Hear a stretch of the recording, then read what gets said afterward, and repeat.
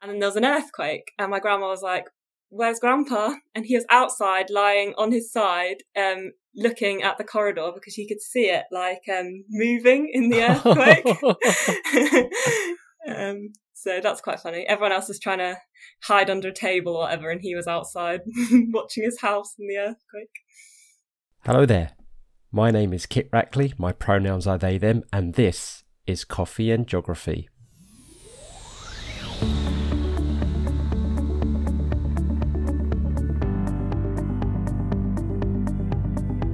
The aim of the show is to get to know, explore and celebrate the diverse and intersectional range of people on this rock we call home and their love and passions of it. We'll find out why guests identify as geographers, and if they don't exactly, we'll have fun exploring all the myriad of ways that connects their life to geography. So, pour your favourite brew, get cosy and listen in. Oh, and don't forget to subscribe and follow us on Twitter at CoffeeJogPod. Off we go. Hello everybody. Now, I'm going to apologise in advance to all listeners and my guest, actually, because I might get emotional and nostalgic during this chat, because I'm not only delighted, but I'm also so proud to have with me today someone I've actually known since she was a bright-eyed 11-year-old student just starting high school, Jihanna, Bonilla-Allard. How time flies. Hi, how are you? Yeah, it seems like a long old time ago now, starting at Fram, but oh my goodness. So we were all doing our pre-prep chat and catch up before we start, and you said you left at 2013, so it's 8 years ago now. How things have changed since then, but so everybody, what's going to be so lovely about this chat is when you listen to it is that most of this is actually going to be like me and Jihanna catching up as well, which is beautiful. So it's going to be a very, very organic chat, and hopefully you'll enjoy it as much as, well, at least I know how I am anyway. Hopefully you'll enjoy it too, Jihanna. So to introduce you to everybody, you are part Costa Rican, part Mexican, part Californian, part Norfolk girl living in Yorkshire. I did that right. Currently studying for a master's and MSc in sustainability. Now, when you're not studying, she spends most of her time riding and racing her bike all over the place, as it's Jihanna's favourite way to explore and appreciate nature. And with a love of bikes and a passion for sustainability, Jihanna hopes to eventually end up working in sustainable transport. Now, there's so much to cover there, but I'm only just finding out about the Mexican bit. That's news to me. So, yeah, we'll come back to that because we'll talk about your sense of place and your identity because, of course, first thing we talk about, I know you got a bottle of water with you this evening because you're very health conscious and I'm quite naughty. I've got my caffeine-free coffee here. But do you drink any tea or coffee usually? Sometimes, maybe? Oh, yeah, I'm a big coffee fan. I didn't really like it when I was younger. It took me a while to warm to it. But I au paired in Spain when I was 19, and the family there obviously were huge coffee drinkers, so we're absolutely disgusted to hear that I didn't drink coffee. So even the kids who were like 12 or 13 even had a bit of coffee every now and then, so I've been hooked since. You know what, I was going to say 12, but then again, we've caught our youngest, sneaking a bit of sip from my wife's coffee in the morning and looking over in that wry smile when think we got a coffee. It's my wife's side of the family thing. My mother-in-law, my wife, and now I think my youngest is like a coffee, like hook it up to my veins kind of thing. But do you have a particular brand or kind of one that you go to? Most strong coffees I like. I say I normally go for the Sainsbury's really strong. I think it's a 5, rated 5. Their coffee. I also like my bike team. So I ride for a bike team, and they're sponsored by a Yorkshire-based coffee producer called Darkwood. So I also have that sometimes, which is really good. Okay, great. So that's two to add to the map then. And there you go, listeners. Challenge for you then. Which of the two is the more sustainable out of those? Yeah, go and get cracking and tell us. Right, great. So now we're definitely going to talk about this. This is amazing because I just learning for this for the first time, this whole Mexican part thing. But okay, right. Let me ask the question properly. So as it said in the intro, you said part Costa Rican, part Mexican, part Californian, part Norfolk, and now you're living in Yorkshire. Where are you going to start when I say how, what aspects of each of those like form your identity now? Do you still is there any part of that culture? Because I know that you've not like lived in some of these places for a lot of your life, but is there anything that's kind of like been instilled through your parents or that you've take with you? What bits of Norfolk have you taken up to Yorkshire with you? I mean, crikey, you start anywhere you like, Jihanna. Well, I've absolutely loved it my whole life, having such a variety of cultures sort of, that I've been exposed to. I'd say mostly sort of my Californian cultural blood is the kind of, I'm very proud of that, I guess. And then up here in Yorkshire, I mean, I do love the good Yorkshire folk. They're very friendly. But I definitely feel like I'm a bit of an adopted Yorkshire woman. So, I'm still very proud to be a Norfolk girl as well. But I mean, Sheffield's a great city. I absolutely love Sheffield. It's really green. I think it has the highest ratio of trees to people in Europe. So I do love Sheffield. But going back to California, so my grandparents live in California, and we go back, we try to go every couple of years, but obviously that's a bit harder now, I'm a bit older. But it really does feel like I'm going home. They live in a small, I guess it's, like a town on the outskirts of LA, which has a huge port and is very like a lot of fishing goes on there, and that's sort of how my family moved there. So the Mexican part, my grandpa's from Mexico, and they ran a hotel in a place called Puebla in Mexico, a very famous hotel actually. Lots of movies were filmed there, and my grandpa could swim before he could walk because he just spent the whole time in the hotel swimming pool. But sadly, it kind of, things went downhill. And so they needed to look, like my grandparents, their parents needed to look for work. So moved to San Pedro because the port was such like a huge employer. And like loads of jobs were there. It was huge, like rapidly expanding. So they moved there, didn't speak a word of English. Yeah. Wow. To say that's the first time you've told me that. You kept that quiet because I've you know what, I reckon I know why, because you probably would have thought I'm not going to tell you because you're going to make it some part of a lesson or something like that. And but that's really, really cool story. And actually the guest before you is in Irvine, just out on the outskirts of LA. So that's what's so incredible is that I'm trying to obviously get guests from all over the world, but it's just coincidence that we've got previous guest is on the outskirts of LA, and then we've got you with that link to the outskirts of LA, a slightly different part of LA, and you've got all these other links as well, and we're bringing it all back to. It's just amazing how globalized we've become in that sense, in terms of a community. That if you perhaps take away the personal side of things, and you go by say location, region, then we probably are all only separated by 2 or 3 degrees from each other. It's incredible.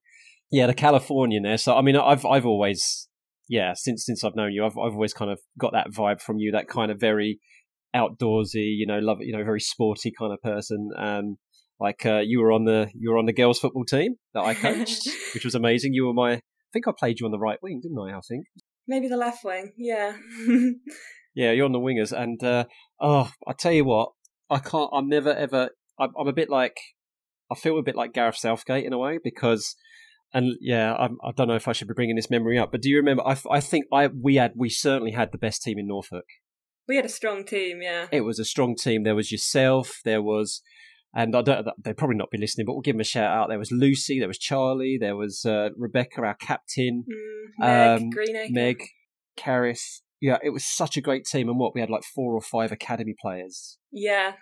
Bless their heart. We had Charlie in goal for us, and they just kept lobbing them from the halfway line because they weren't our usual goalkeeper, which is a shame. Yeah. And it was 3-3, and we went out on penalties. Yeah.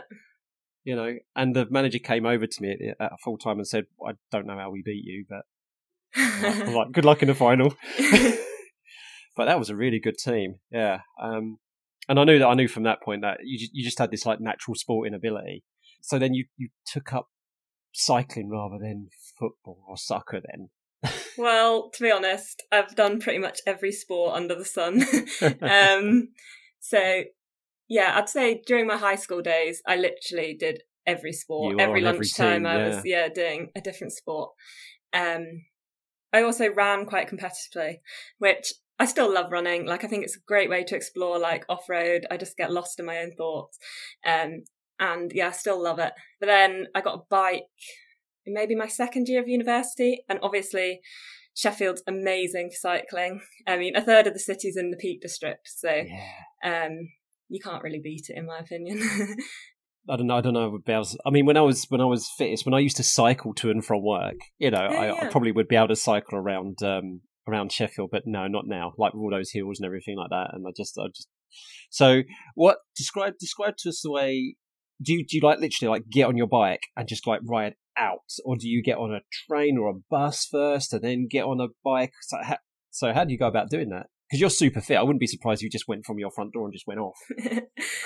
Most of the time, it's just from my door. It's 10 minutes to the Peak District from where I live. Sheffield is a big city, so it's a perfect, like, it can get quite busy in the city.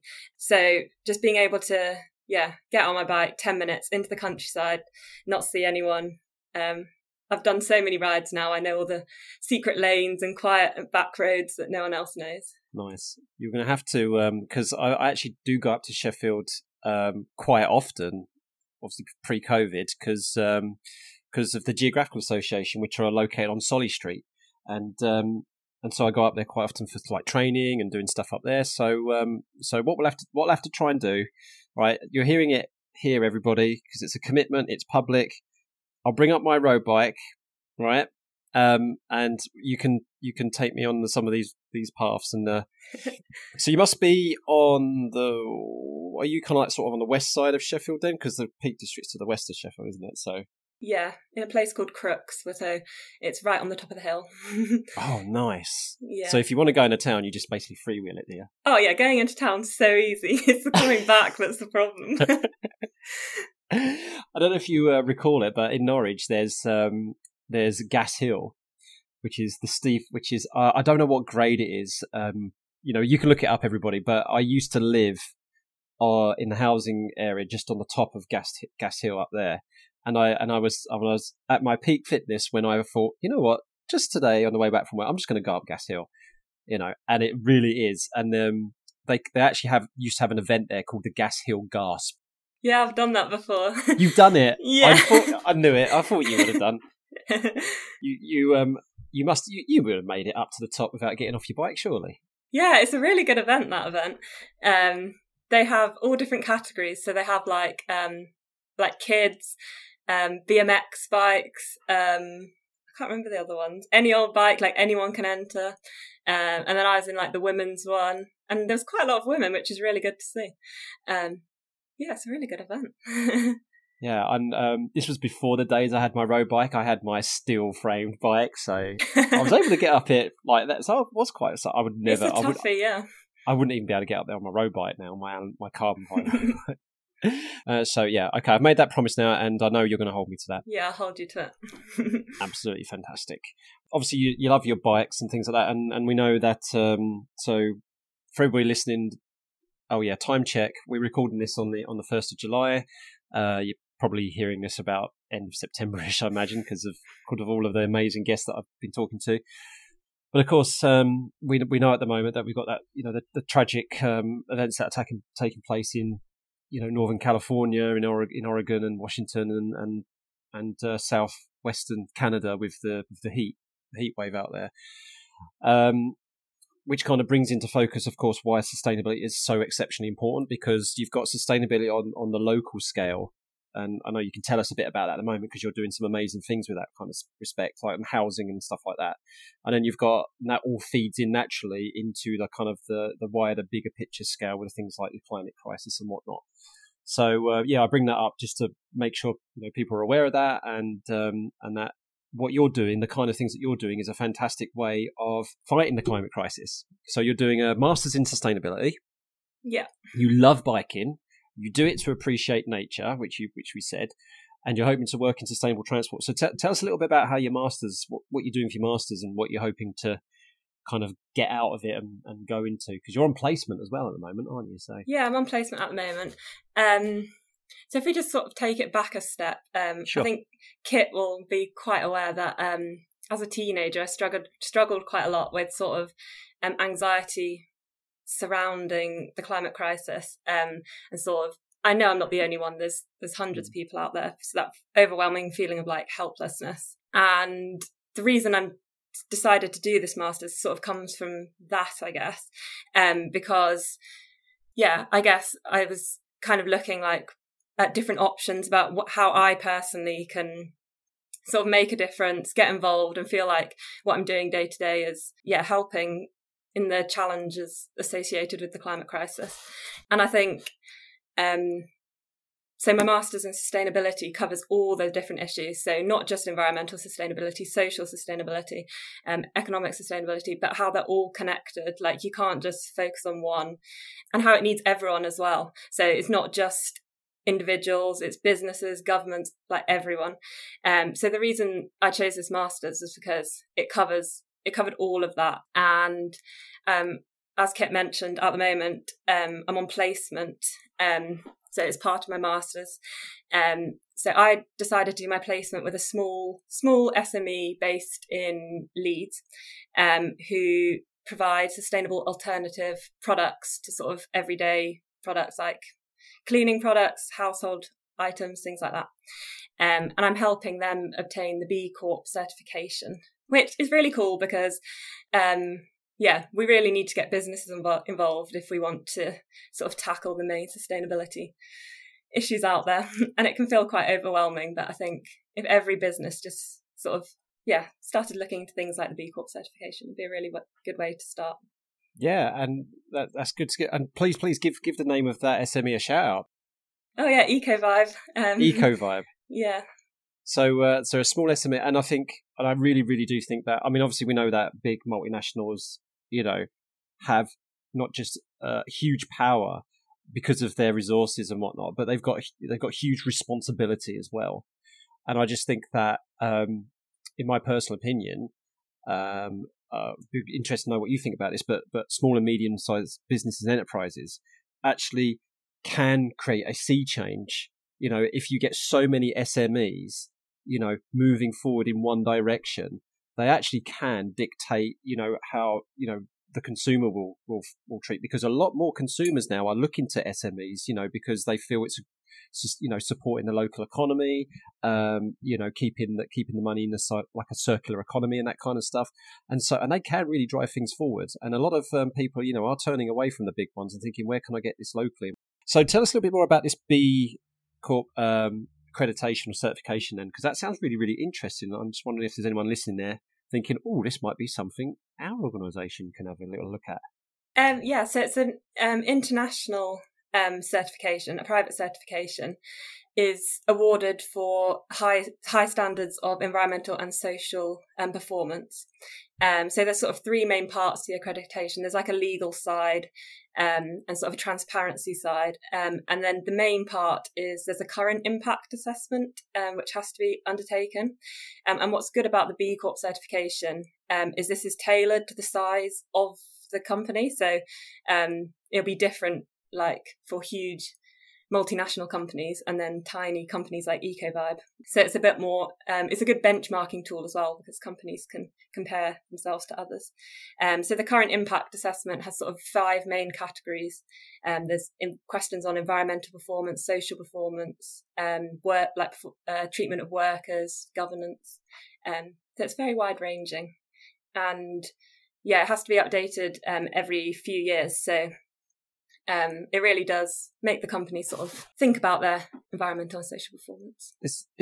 I tell you what, everybody listen, because we do have quite a few geography teachers listening, and this looks to me like an amazing educational resource. So I'm just running my eyes down. So they've got a list, they've got a catalogue of a listing of all the companies who've got this certification. And they give a little spiel about what they do, how they do it, their impact report, in terms of measuring their sustainability. So, oh my goodness. So it's such a wide range of sectors and industries in there as well, which is really, really interesting. And they do have a couple of big names there, but most of them are names I don't recognise, which is not a bad thing. It's just what you said about, the small and medium sized enterprises. No, definitely. Yeah. Right. So everybody do check that out. The link will be in the description, and then you can see if that'll be a good little thing for your students to have. It'd be good for an NEA, for a non-examined assessment. I think I got that right. I'm getting rusty now that I've not been in the classroom. Basically, coursework. Right. So, but you didn't go straight into sustainability though. You did law degree, didn't you? I did do a law degree. I was basically inspired by, I don't know if you are familiar with Christiana Figueres. She basically made the Paris Agreement happen. She's from Costa Rica as well, which, is always an added bonus. Boom. She's amazing. She's done so much for the climate crisis. Obviously, getting everyone to agree on the Paris Agreement is just absolutely amazing. But she now does a podcast, which I'd highly recommend. It's called Outrage and Optimism. And it's based on the principles that for the climate crisis, you need outrage, you need to be angry about what's happening.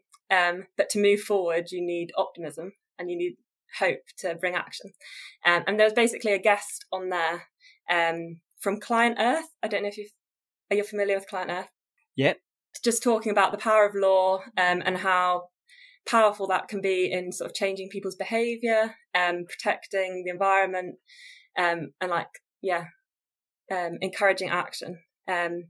So thought it was a good way for me to get into or to make a difference in protecting the environment by doing a law degree, which I found really interesting and covered lots of modules in sort of environmental law-based, international law-based modules. Wow. I'm going to grass you up there because you said before we start recording, it's like, I apologise, Kit. Like, I didn't end up taking geography, but I'm like, but then I did this law degree and just found like tons of geography in it anyway. Like, it always happens. Yeah, that's amazing. So, at what point of your law degree did you think to yourself, you know what, I can definitely feel that this is a way forward in order to, push the necessary environment agenda? So was there a moment, or did it creep in, or did you kind of always know it and it just reinforced that feeling? It was always the plan, doing a law degree. I was very torn between doing a geography degree or a law degree. Yeah, I guess it became more apparent as my degree went along, how powerful law is, how it can really unite people and action. I have to say, there's a very hostile climate out there at the moment with regards to LGBTQ rights, for example, and I want to give a shout out to the Good Law Project, because they are a prime example of what you just said. They stand for environmental protection, strong with their advocacy of human rights and especially LGBTQ rights and things like that. So, and I feel comforted on a personal level that those kind of people are out there, and they're using the law for the right reasons. Has someone ever said to you or did you ever get a reaction from someone when you said doing a law degree that maybe someone reacted a bit snidely, like, oh, you're going to be one of those like barrister solicitors that tries to get someone off like in a courtroom or something like that? I don't know if you've ever had that. You've had that reaction? All the time, yeah. You're going to be like one of these evil lawyers. Yeah, or people would say oh, you're too nice to be doing law and things like that. Oh dear.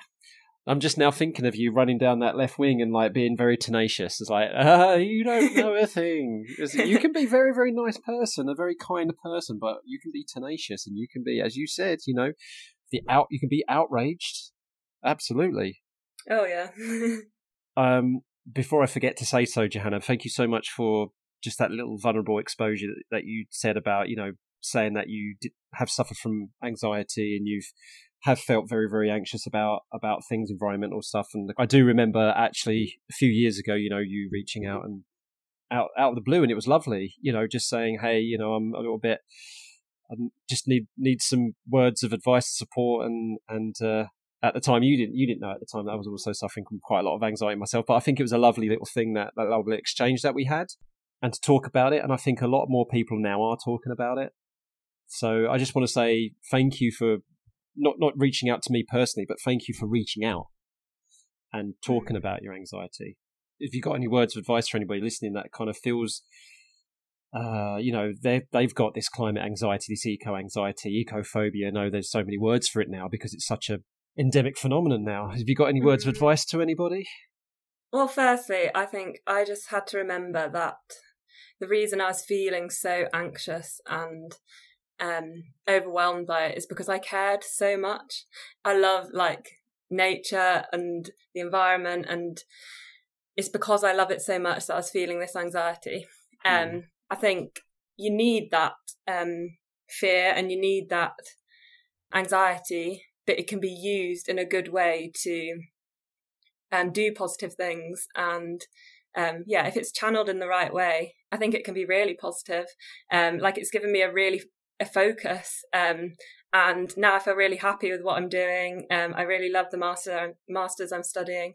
Over time, it is hard, but I've just surrounded myself with people who, A, are supportive, and B, sort of feel the same way. And they are out there. I know it can be hard to find the people, but they are out there. There are plenty of us out there, and it's. I've already given her a shout out actually on the podcast, and that's for example, Clover Hogan. Who, congratulations, Clover, who's just you've.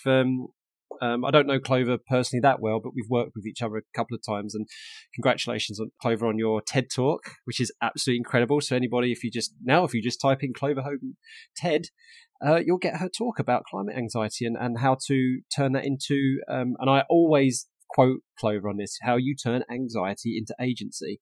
And I think you're a prime example of taking that mantra, and it's absolutely fantastic. And there'll be a few things coming out. I mean, now when people are listening to this, it will be the time where we're getting a lot closer to COP26. And I'll be doing, with some work with Project Change at the UEA, I'll be doing some work about climate anxiety and and I'll be doing a workshop for young people and a teacher training, which will get more Jihannas, people who are more empowered and inspired. And it could be a big problem, but you know what? We're going to do our damn best, and we're going to be proud of what we do. And that's it. That's what we can do in big things like this. And I think I still hold hope. Another shout back to episode 3, David Alcock. That word again, David. Hope. Yep. Hopeful geography. You got it on there. You see, I'm trying to link everybody up now. Let's go a bit random now. Okay. And we're going to do a little bit of jog on.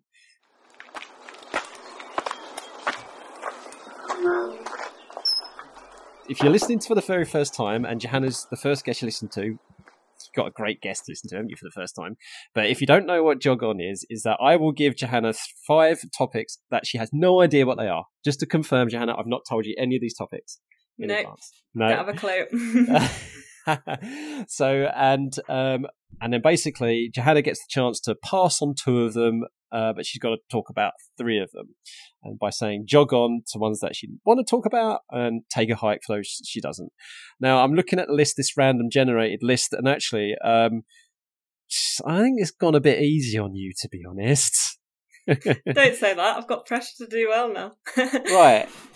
Do you have anything to say, or you want to comment on any tool on athletics? Yeah, I mean, jog on. Exactly.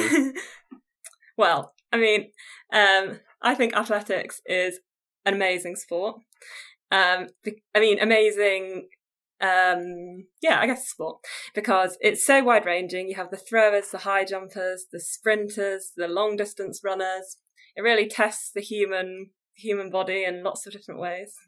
But also, I think it really has a power to unite people as well, because you have long distance runners are very different from shot putters.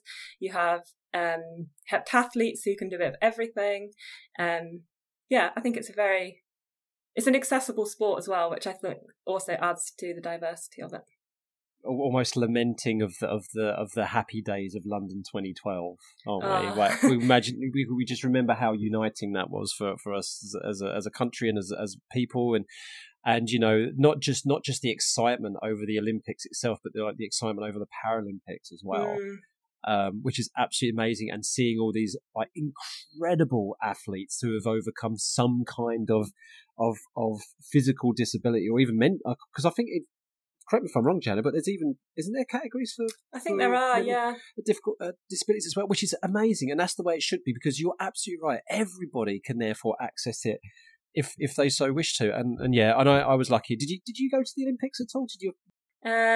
I watched the triathlon in Hyde Park, and we got tickets to the Paralympics.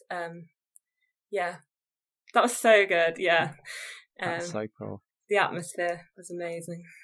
And actually, there was quite a few students from our school there, because I bumped into no fewer than 3 students just walking around, at the Olympics. But yeah, I saw the judo, and I saw one of the football matches in Wembley. Oh yeah, and the Olympic torch relay actually went right past my house when I was living in Norwich. Yeah, and so actually, my wife was on her way to work to Norfolk County Council, and so I just kind of walked with her to the end of the road, saw the Olympic band, and she just went off to work, and I went back home. This is random. Second topic is pharmacies. Take a hike. Yeah, pharmacies. Right, okay. Right, now, this is where it gets interesting, because this is, again, total random. Clowns. Right, jog on. I'll give it a go. All right, clowns. Go on then. Well, I think clowns are quite dividing, as they. Well, lots of people are really scared of clowns, and then on the absolute flip side, you have people who find them really funny. They're kids' entertainers. So I don't know. Clowns are quite interesting. I don't know any the history of clowns or anything like that. How did clowns even come about? Yeah. That actually, I'm really, really okay. Yeah, I want people to tweet us and tell us. Anybody out there who can do that? Because I try and get the opportunity to lean into my microphone, right? And I'm just thinking, do you want a balloon? That's what people think of when they think of clowns. That movie. Oh, I've just given myself the chills now. And of course, we always have that stereotypical clown face, with the red nose and stuff. But of course, there's so many different types of clowns as well. Yeah. Well, I feel like nowadays people often think of clowns as quite scary, but then it's used in sort of everyday, if you're funny, oh, you're such a clown. Yeah. So maybe it came from them actually trying to be funny, and then people just found them really freaky. Well, the fourth topic, which is for a geography podcast, earthquakes. You want to take a gamble on the last one, or do you want to talk about earthquakes and take a gamble on missing out on the last one? I'll talk about earthquakes. Okay.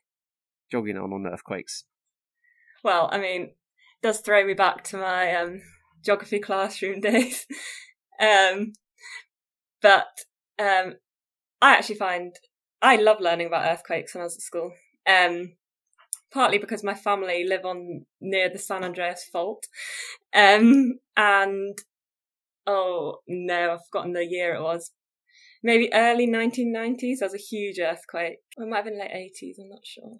My aunt lives out in the desert, so right on the fault, and the whole supermarket and all the freeways around her completely collapsed. Oh, goodness. But obviously it was the night of the Super Bowl, so no one was there.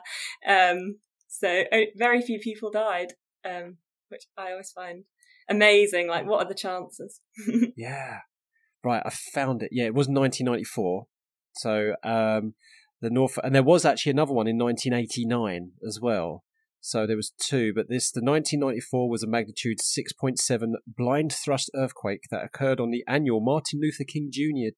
Day holiday on January the 17th, and it was at 4. This might not have been about the one with the Super Bowl actually, because was this occurred at 4:30 in the morning. So I don't think you'd be watching the Super Bowl at that. No. So it might have been the 1989 one. It could have been, yeah. The other funny thing about earthquakes I always think of is my grandpa built an extension on the back of the house. So a classic Californian house doesn't have an upstairs. So to expand, he built sort of a corridor and then an extra bedroom and bathroom on the back of the house. But completely done by himself, didn't get any experts in. And then there was an earthquake, and my grandma was like, where's Grandpa? And he was outside lying on his side, looking at the corridor because he could see it moving in the earthquake. So that's quite funny. Everyone else was trying to hide under a table or whatever, and he was outside watching his house in the earthquake. That is so cool. You reminded me. Did I do that thing with you when you was in year 7? So year 7, everybody is 6th grade, 11 to 12-year-olds, where you literally destroyed my classroom. Yeah, I remember that. Go on, you tell everybody then. Oh, you're testing me now. All I remember is we ended up under the tables. Everything was just chaos. Yeah, and there'd been an earthquake had hit Framingham High School. I tell you that's right. We did that one where we had to evacuate the building, and then 5 or 6 students pretended that was it. to get stuck. And then I was outside, in complete drama mode, lining you up, right, okay, I'm like, oh my God, where's such and such? I'm like, oh, and they're like, we got to go back and no, we're not allowed to go back in the building. It could collapse at any time. We've got to wait for the all that kind of stuff. And then we go back into the classroom. Of course, the students were planted, and there were tables all over the place. There was bags all over the place. They had carefully tipped computer monitors over and stuff like that, but they were instructed to not move anything dangerous or big. And then all of you would come back in the classroom. Oh my God! I'm pretty sure I was one of the ones who had stayed in the classroom. That's why I remember. Yeah. I don't think very many teachers would allow their students to trash a classroom on purpose. But yeah, that was loads of fun, and I miss those kind of things. But the one thing I do caution a bit about now, of course, is that you've got to have the juxtaposition with that, all that exciting kind of stuff. You do have to follow it up with the kind of the stories to say, okay, well, if that really did happen, you would have been anxious for your friends, you would have been scared, you would have been worried, you would, whether they were injured and things like that. And so you've got to bring that real, realism and humanity into it, because we do love the fireworks of volcanoes and the amazement of the earthquakes and stuff like that, but we obviously got to be mindful that they can cause tragedy. But I think you can learn about those things with a bit of fun, a bit of healthy fun. So with respect. But that's definitely a treasured memory, doing that with the year 7s every year. Right, the last topic, it was beekeeping, actually. Now, your family actually have an allotment, so I thought you might have been able to talk about beekeeping, but unfortunately, Jihanna, we've left that one off. But yeah, we might as well just make a mention of that, because your parents do have an allotment, and whenever you come visit here in Norfolk, you have a little bit of a dig around. And does your brother join in as well? Well, actually, yeah, at the moment my parents are in California, so this weekend me and my brother are headed down. We've been instructed to look after the allotment whilst they're away. So Paisha, I hope you're doing all right, and you're having fun listening to your sister, and and to your parents. It's absolutely wonderful to be talking to Jihanna again, and I hope you are doing well over there in California. I bet you miss your children dearly, because they are wonderful, wonderful human beings. Right, we're going to come to the end now, Jihanna, unfortunately.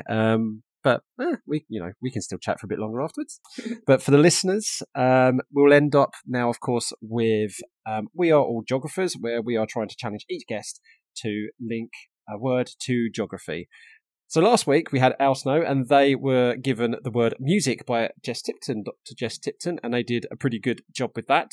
Now, Al has given us what may seem like a quite obvious, simple word, but I'm actually looking forward to seeing what you say about this, because there are so many different ways you can approach this to geography. So Al has given you the word plants. So when you're ready, you just make a start. Well, so the first thing I think of when I think of geography, we'll start there, is learning about places and how places are different to each other. And plants, I think, are one way you can learn about a place, because there's such a huge variety of plants growing in everywhere, all over the world. Every place you go, there'll most likely be a plant. So Sheffield has different plants to Norwich. Norwich has different plants to California. I just think it's a great way to learn about a place.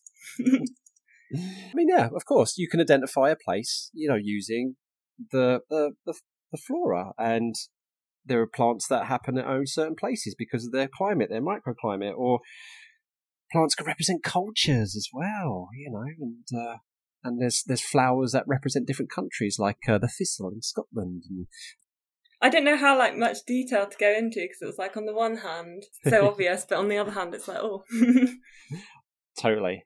So then, we have our next guest coming up next week, and you have got to challenge them with a word yourself. And you don't have to go easy. You can. It's a word of your choice. It could be something you're passionate about. It could be something we've talked about, or it could be something completely random. It is totally up to you. So, what word do you think you're going to go for? Well, this is really hard, because since I met you when I was in year 7, you've absolutely drilled into me that everything's related to geography. No, I didn't, did I? I remember at one of those after school sessions, we had to make a little box about what geography meant to us. And someone, I can't remember who it was, just put a mirror in the box and then was like, oh. Oh, I remember that. Yeah. I can't remember who that was now, but that was amazing. And this is actually quite profound. Yeah. Yeah. And then they did a great job of explaining why they did that in there. So yeah.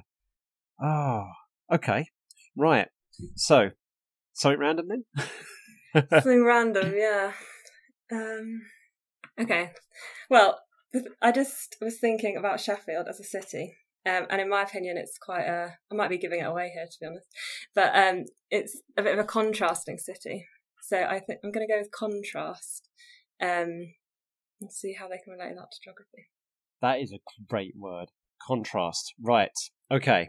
So that's going to be a really, really interesting word for the person to come up to. I think they can approach that in a couple of different ways. I know who I'm talking to next, of course. They have such an amazing, amazing job, and I think they're definitely going to be able to talk about contrast. Let's just say that, because I know this person as well, even if they could talk about the shirts they wear, and then they could be able to talk about contrasts. Right.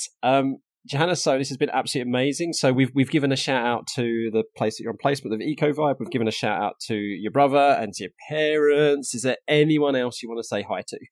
Well, I guess if there's any ex-Framingham students out there listening, give them a shout out for all the memories in the geography classroom we had there. Oh, any Frammies out there? Yeah, and any teachers listening, you know as well as I do, don't you? You feel so proud of the students, even when they grow up, and you never get rid of that feeling. So yeah, why not say hi to all the Frammies? Hi Frammies, miss you, really do. Okay, and so if anybody wants to connect with you to say we're quite interested in the work that Jihanna does, we want to learn more about the sustainability or stuff like that, where can they find you on social media? So on Twitter, I think I'm Jihanna28. Yeah, that's the main sort of social media I use. I'm not a big social media user, to be honest. Yeah, no problem at all. But if people can just see the kind of things there and yeah, be up to you, and have a look at the wonderful pictures you take of the Peak District or something like that. So Jihanna, oh my goodness, this has been so lovely, and I'm absolutely delighted not just to catch up with you, but I'm also delighted that other people have got to listen to us catching up, because it's if you're not a teacher and you don't work with young people, everybody out there listening, this really does give you kind of the sense of the pride that a lot of us teachers feel in what we do, and why we really, really do it for the right reasons. And, and when we see the journey of people like Jihanna and what they go through, and you do feel that sense of pride, and Jihanna's a perfect example that we need to put more faith, in young people, and trust them, and do better by them in this world. So, Jihanna, I will say it publicly, I'm very, very proud of you, and it's just been an absolute pleasure to catch up with you. So, thank you so much. No, thank you. I've really enjoyed it, and thanks for keeping in touch so well over all these years. It really has been my pleasure. Thank you so much for listening. We hope you had fun. If you haven't already done so, please subscribe so more stories and experiences can drop into your favourite podcast app. If you fancy being a guest or have any feedback, follow us on Twitter at coffeegeogpod and send us a DM. Or you could email coffeeandgeog@geogramblings.com. Until next time, keep geogging.